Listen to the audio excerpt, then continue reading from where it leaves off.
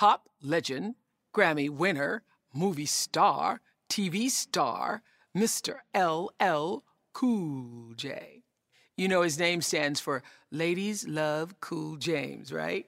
Well, before he was knocking us out, LL went by his real name, James Todd Smith, and was known to his family and his friends as Todd. Growing up in New York, LL overcame the temptations of the city through the love and guidance of his grandparents, who adopted his mother as an infant. LL credits his grandparents and his mom for giving him structure and discipline and encouraging his creativity.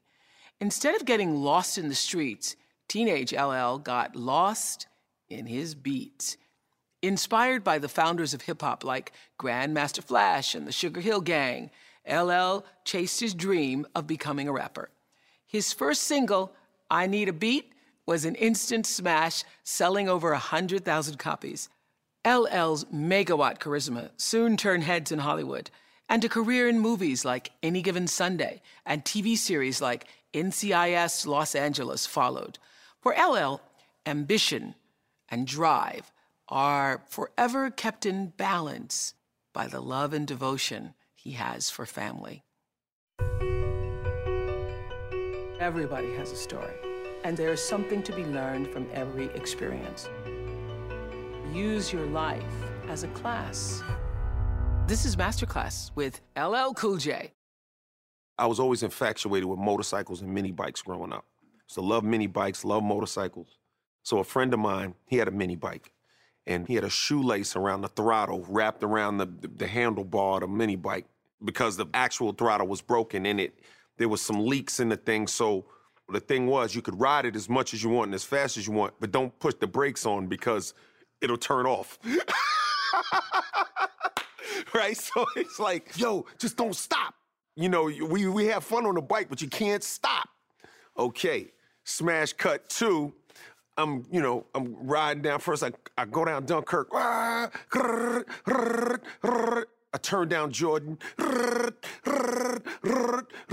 I get to Wood Street. Cars coming. Don't stop. Cars coming. Don't stop. Cars coming. Pow! Bushes, everything. But I don't get hurt. I'm all right.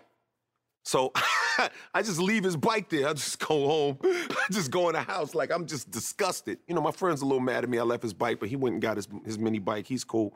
So I go in the house, and my grandfather, he says, "Will you ride a motorcycle around here?" It's like, no. You know, no. So after that, my grandmother convinced my grandfather to buy me the DJ equipment to keep me off the motorcycles and to keep me off the mini bikes and to keep me out of trouble and out of the street. And so I got the equipment. I would go downstairs and I would DJ. And my grandfather also happened to be a jazz musician. And he played in a few bands when he was coming up. He had a lot of records downstairs already. So I would listen to Miles Davis and Jimmy Smith at the Penthouse and like Smothers Brothers records, Mom Always Liked You Best. He had all this really interesting music down there. Then a wave of rap music started coming into the neighborhood through tapes. There was the Cold Crush 4, there was the Treacherous 3, there was the Crash Crew, Fearless 4, Sugar Hill, like all these different groups. I just started listening to more and more rap music and fell in love with it.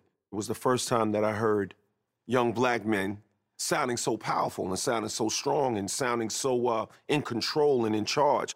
And my grandmother nurtured it because she wanted to keep me in the house and out of trouble.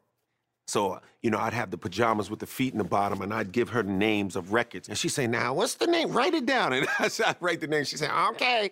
I'd be sitting there saying, okay, Grandma, the name of the record is Birthday Party by Grandmaster Flash and the Furious Five. I want you to go get it.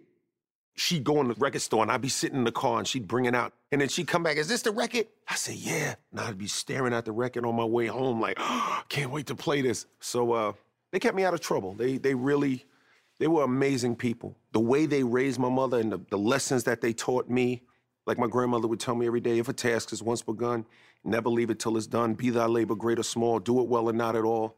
That was a mantra that I grew up listening to. My mother would tell me, Todd, you're smart, you're a good-looking boy, you can do anything you put your mind to, believe in yourself. She would tell me that every day. I grew up believing all that. I grew up believing it, and Without them, I could have been lost in the street and just been a completely different guy. What that would have been, I don't know, but it didn't have to be this. I played football growing up, and that was like another dream I had. I wanted to be a professional football player, and I was starting to excel at it. And my grandmother's so funny. So when I moved from Long Island to Queens, she says, that football's too violent. And, really, I think what it is she just didn't want to drive me all the way across town to the Springfield Rifles. That was the football team in Queens. But she just didn't like the idea of me being out there in Springfield in the park, and it was dangerous. So she tells me that's too violent, but then she puts me in karate, okay? All right, so, I guess she wanted me to be able to defend myself. So I got into karate, and I fell in love with martial arts. Bruce Lee, interestingly enough, is the person that made me want to get into acting. Because at that time, Bruce Lee was the only person with any kind of color. It was just primarily all white people on every show, everywhere, in movies especially, and Bruce was different. He would get tan for those movies and Enter the Dragon, and I kind of could relate to him just because he was different. So Bruce Lee kind of inspired me to want to be in movies and do action and, do the things that I do. Being on set and recording music are two very distinct different things. The difference being on set is that the world doesn't revolve around me, especially on like my TV shows. So, you have maybe 200, 250 people whose lives depend on what's going on. And, you can't just say, you know what, I need an hour and a half. I'm just going to chill for like an hour and a half and I'll be back. Whereas in music, I might say, I'll be there around 8:30 and I might show up at 10 and it's not a problem. You know what I'm saying? Television is like totally different. Like you gotta be there on time. So you learn humility, you learn teamwork. Like one saying, I always say teamwork makes the dream work. You learn discipline.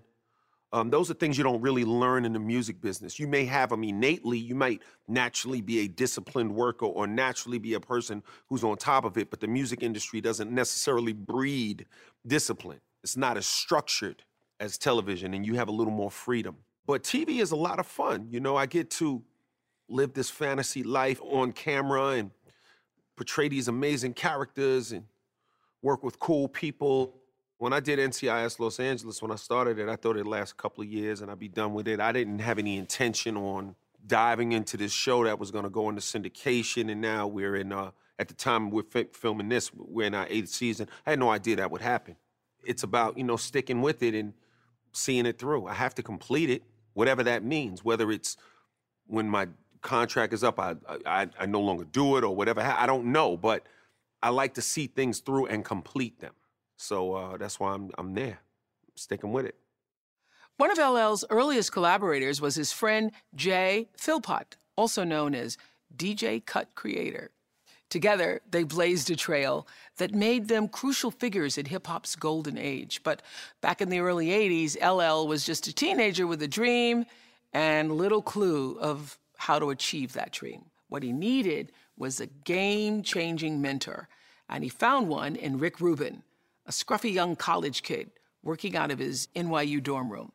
As one of the founders of Def Jam Recordings, Rick and his partner Russell Simmons helped shape the careers of the Beastie Boys, Run DMC, and Public Enemy. But the first artist they signed was James Todd Smith, LL Cool J. I was too young. My grandmother didn't want me to be in the neighborhood out in public. She was very protective. I had thugs for friends, and I was a mama's boy. It was the oddest thing you ever wanted. I mean, my grandmother was so embarrassing. Like, I'm driving you to school. You know what I'm saying? Like, she would drive me to school to keep me out of trouble. She would do stuff like, it would just be crazy. And I remember one time, so funny. She had eye surgery, so she had like a gauze over her eye. She drove me to school. She had an eye patch. Yo, they was killing me. Like, I got like destroyed for like months because my grandmother dropped me off with an eye patch in school. But what happened with Jay Philpott, my man, Cut Creator, Philpott used to come by and he wanted me to rap at a block party because he liked my skills, but I told him, yo, you gotta ask my grandmother, man, because I was like 13, 14. He was like, all right, so he go and ask my grandmother, and you better not let him get in trouble. You better watch out for him. She reads him the riot act. Okay. But yeah, Philpott used to take me to the parties, and that's my man. You know what I'm saying? I love Jay. And it's funny because I remember when I was working, trying to get the record deal, and I finally got in contact with Rick Rubin, I used to tell Jay Philpott, yo, I got this guy, Rick Rubin, and gonna go down and, he wants me to make a record and this and that. And they used to always think I was lying. It was the craziest thing. Philpott was like, yo, man, don't have me going down here and you lying. Because they used to think I exaggerated.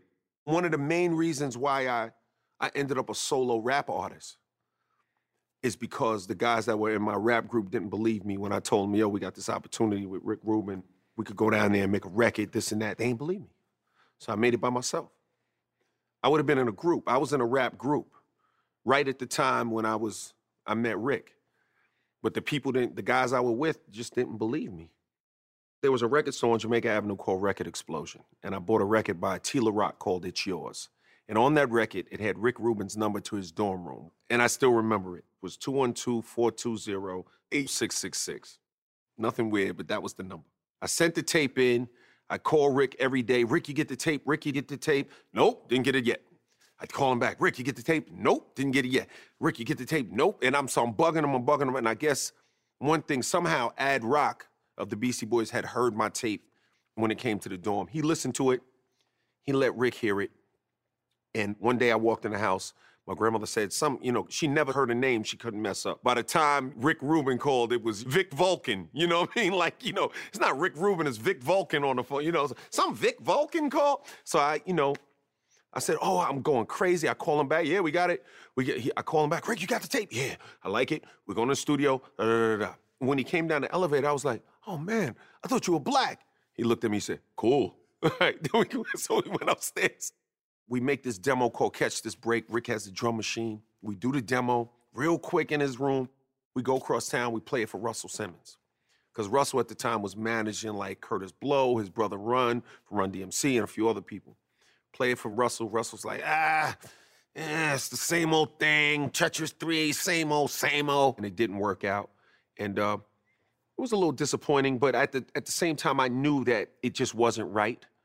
I learned that you don't give up. You can't let yourself get frustrated like a little kid trying to take a turtleneck off.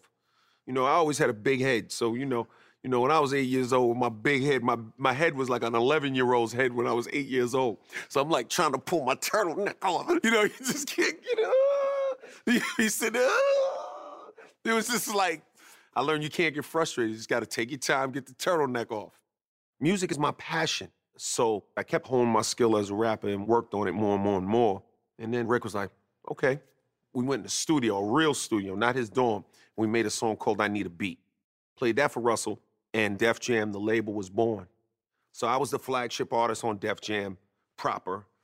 And after me, then, all of the Public Enemies and Beastie Boys joined. It turned out to be the epicenter of what would ultimately usher in the modern era of hip-hop and make room for all of the people that everybody's so familiar with now. It just felt like this is what I had prepared my whole life for. I was 16 years old, and since I was a young boy, my grandfather had always said to me, what are you gonna do when you're 16? What are you gonna do when you're 16? If you're acting like this now, what are you gonna do when you're 16? And that made that number a big deal in my mind. It made turning 16 very significant to me. It meant something. So when I met Rick at 16, I just was ready to, take full advantage of the moment. Nothing was gonna stop me. When LL was a little boy, his parents separated. His father was abusive, and LL and his mother, Andrea, needed to get away. It is a terrifying story, one that climaxed with gunfire. After an event like that, you would think that LL would never speak to his father again. But years later, Andrea made a selfless decision that resulted in father and son reconnecting. She realized LL was in danger of being seduced by the easy money and instant power of the drug world, and she understood that bringing her son's father back into his life could prevent LL from making costly mistakes. My mother and father had a very volatile relationship. It got physical. They just couldn't make it work. I was very young at this time, mind you, 4 or 5 years old, but I kind of remember just the overall energy and the ruckus and the stuff that was going on. I couldn't give you distinct details, but they broke up. After they broke up, things got a little, things got worse. My father, in a fit of rage, lost his temper and, shot my mother and shot my grandfather. They both lived. And my father actually escaped, prosecution and everything. And then many, many years later, when my mother had the opportunity to press charges, she decided not to. She's a really evolved soul in that regard. That's just how amazing she is and how special she is. She allowed my father to come back into my life. And he came back into my life and helped me in a lot of ways. Wasn't all good, but it wasn't all bad. And I wouldn't have gotten that opportunity. I wouldn't have, I would have never had the chance to really hang out with him and get to know my dad if my mother didn't forgive him and let him back into my life. But she did that. That's why kids need their father so bad, especially in the inner city, because she saw what I was becoming attracted to. She saw my friends, who I was starting to hang with, who I was starting to be around, and she let my father come back into my life. He definitely grabbed me and shielded me from a lot of what probably would have taken place had I not, had him there. He ended up having a wonderful life and marrying another woman who he got along with very well and having 2 great sons. And it just shows you that people make mistakes, but they can change. Forgiveness is a powerful thing. I have a lyric in one of my songs, Il Bomb. I said, I learned you can't eat if you hold beef with people underneath. I didn't say people, by the way. I said another word, but I'll just say people for the sake of this interview. But it's true, those grudges, that lack of forgiveness, that's like, a wasp stinging you over and over and over again under your coat. You just hold it for no reason. You got to let it go. I think there are a lot of people right now that are sitting in prison who really could make the world a better place, and they're sitting there with life in prison for something stupid that they did when they were maybe 22 or 25 or 27 or 19. And I think we have to take a hard look at that. This whole idea of incarcerating people forever for everything, because people do change. And I think we have to get to the place as a country where we believe that that change is possible. Primarily, I was raised in Queens, but I also spent a lot of time during my formative years in North Babylon, Long Island. So I was kind of shuffled back and forth between Queens and Long Island my entire life. Gunshots ringing out in the neighborhood. The most determined, the most enterprising, the ones that are the most ambitious, the ones that are the most dedicated to succeeding, the majority of them seem to be the ones that get seduced by drugs, selling drugs, hustling, because you want to make it. So what happens is your best and your brightest end up sitting in prison because they're the ones who, at a young age, are ambitious enough to want to take their lives to the next level. When I was a young kid, I was fascinated by drug dealing. I saw the cars, I saw the money, I saw the jewelry. That's what I wanted. It wasn't about, like, when you're young, you don't process whether this is the way to go about getting it or not. That's not even in the equation. It's just 1 + 1 = 2, like we learned in school. So his action plus that action equals that car and that life. A lot of times you hear somebody say, oh, ain't nothing out here for us, ain't nothing out here for us. But you gotta take that 20,000-foot view. You gotta rise above what's going on in the hood and kind of try to figure out what else is happening in the world. And that goes for everybody. I'm just talking about the inner city because that's where I'm from. It could be for kids out there in the Appalachians. It could be for kids down up in some of them hills of Carolina, whether you're in a trailer park or wherever you're at. There's just something real magical about having the ability to rise above. What I love about Simone is very outspoken. I'm more of a diplomat, and she's not so diplomatic, So it's, that part is funny. And I'm a little bit of a loner. Not because I'm antisocial, but because I like to think. I need room to think. And she is like, my house is like Madison Square Garden. You know what I'm saying? She's got it popping. So it's just like, it's a nice balance. I can go in my room alone and shut in and kind of get into my zone. And she's like got downstairs, it sounds like Ice Cube's concert or something. But it keeps me balanced. It keeps me a little more grounded. Because I could turn into a bit of a nutty professor if she wasn't there to help me kind of stay grounded and connected to people. You know what I mean? You absolutely got to be there for your kids. There were times when Simone and I weren't together for, a year or two, and had other relationships and things like that. But you gotta be there for your children. You gotta make sure that you set that example, and just be a stand-up guy. It's not about being perfect. It's just about being a stand-up guy that takes care of his family. I never claimed to be perfect. I never put myself on that pedestal. I'm not even setting myself up for that. But at the same time, I've always been stand-up and I've always taken care of my family. After my experiences coming up, I've been a little uncomfortable with really putting a lot of pressure on my kids. But I am a stickler for excellence. And I'm not going to spoil you. You got to prove you're worthy of whatever it is you're trying to accomplish. I'm okay, don't get me wrong, there's nothing wrong with helping your kids get in position and stuff like that, but I want my kids to deserve and earn it too. Because this is a real world, they're real people, and I'm a blue-collar guy at the end of the day. And I want them to understand that.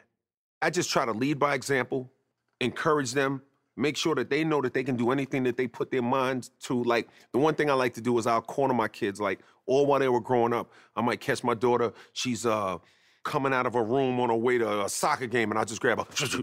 You can do anything you put your mind to, right? You're beautiful, you're special, right? Like, I've been telling my kids that all their lives. Always been trying to really teach them, to believe in themselves and to not be limited. I don't want you living your life limited.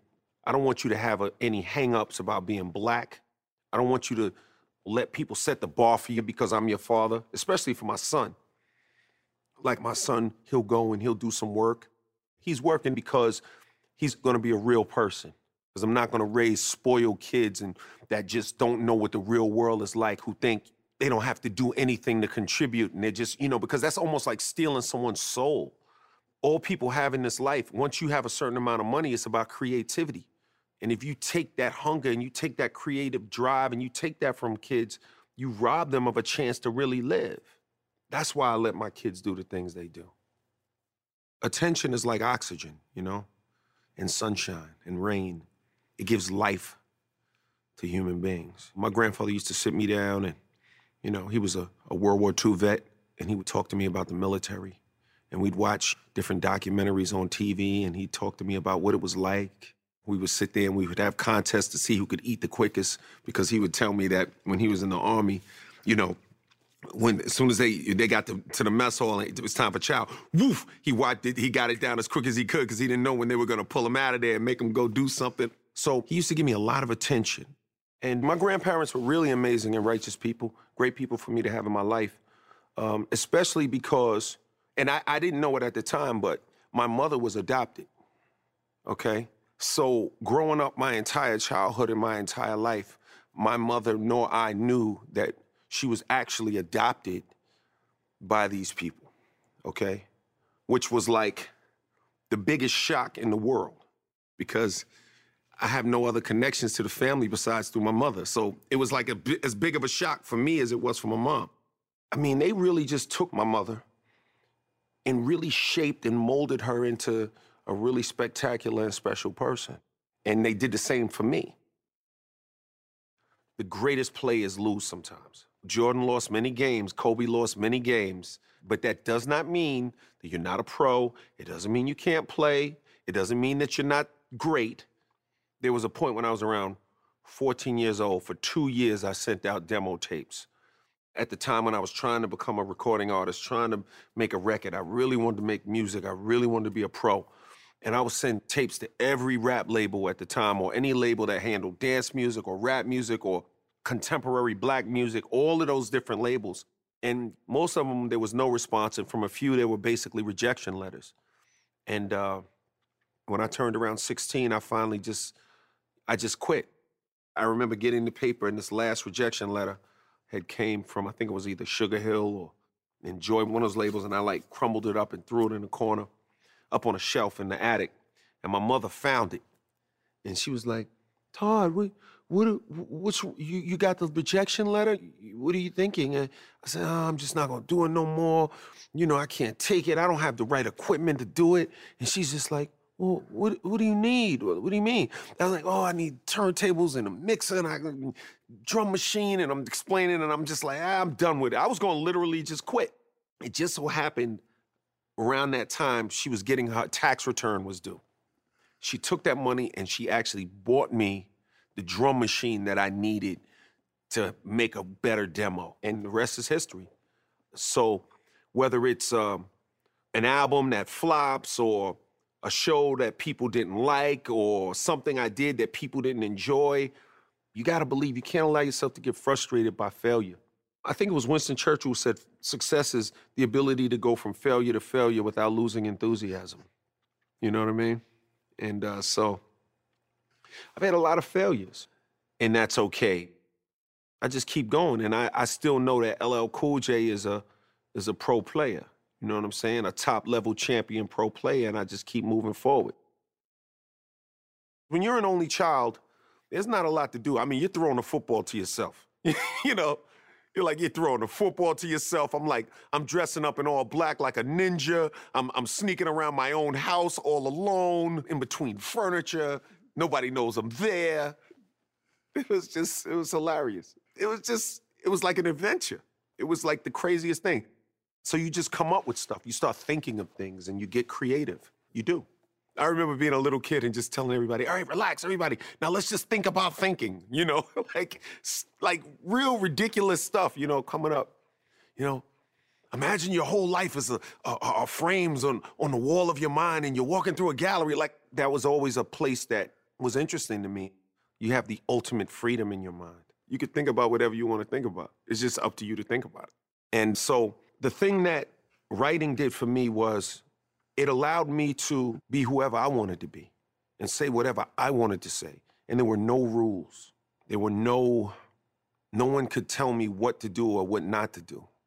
You know, it's interesting. The only conflict that I ever had with writing is my grandmother, you know, instilled so much manners in me that sometimes there were things that I wanted to say and I would self-censor. And I think if there was one thing that I would do a little different, there's certain things that I would uncensor. But one of the tough things about being a rap artist is that you really get limited in terms of people giving you the freedom to experiment.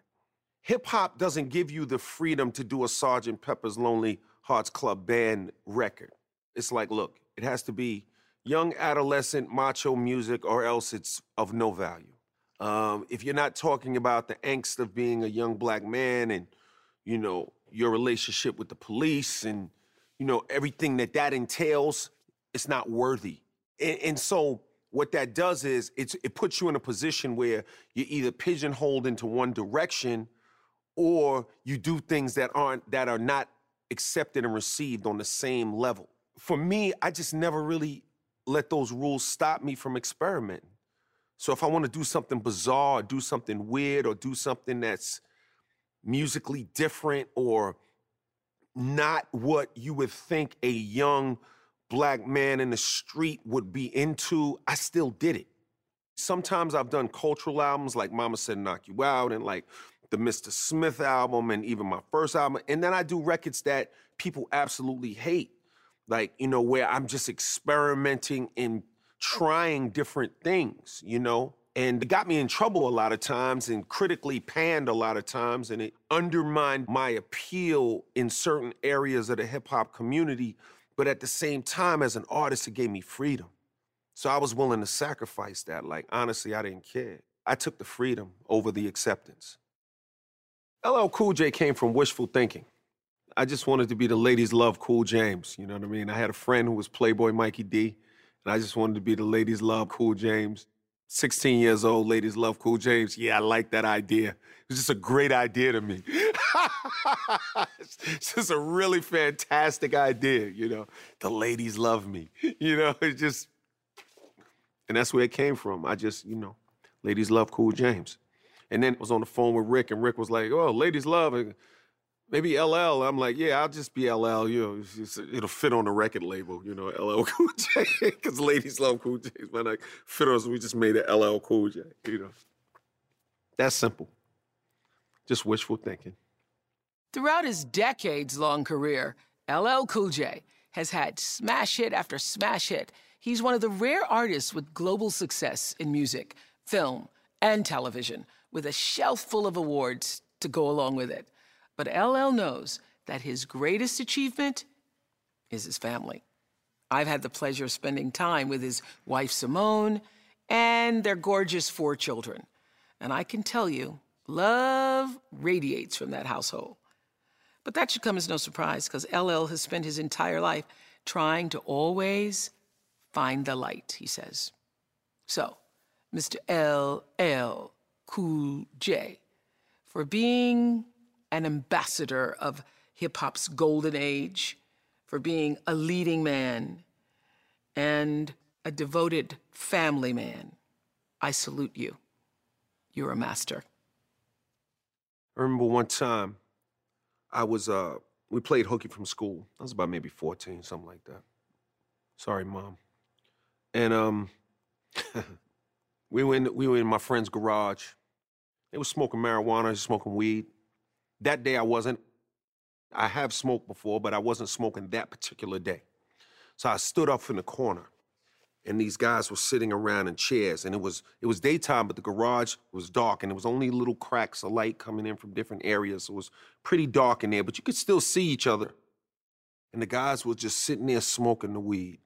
And I just stood over in the corner, and I was watching them smoke, and I watched them transform. Not to cast judgment on the weed, because that is what it is, but just the moment.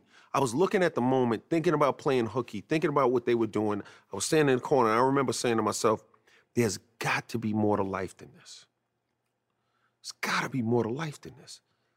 I'm thinking about my other friend. He's, maybe 3-4 years older than me. All he does is sit around, smoke weed all day. This guy, it's got to be more to life than this. From there, I used to just try to figure out what else was going on, what it meant to rise above just what's going on. And I think sometimes there is luck and chance and blessings and things that happen in your life, and you have to be able to take advantage of it. When you're in the battlefield of life and you're surrounded on all sides and the enemy is closing in, and you see one open barn door with a little bit of light, you got to be able to go get in that door. You got to be able to go over there and grab that, You have to be able to take advantage of those opportunities, that little chance, that little moment. I've always believed in the magic of life, Good things can happen. Great things can happen. That's a very important quality, I think, for people. You got to believe that the magic can happen, that the good things can happen. To live your life and believe that there is no magic, there is no power, there is nothing happening that can help you is got to be a hopeless and desperate place to be. And I'm just thankful that, I wasn't raised to live in that place. I was raised to believe that I could see that little glimmer of light and go after it and grab it. I'm Oprah Winfrey, and you've been listening to Masterclass, the podcast. You can follow Masterclass on Instagram, Twitter, and Facebook. If you haven't already, go to Apple Podcasts and subscribe, rate, and review this podcast. Join me next week for another Masterclass podcast.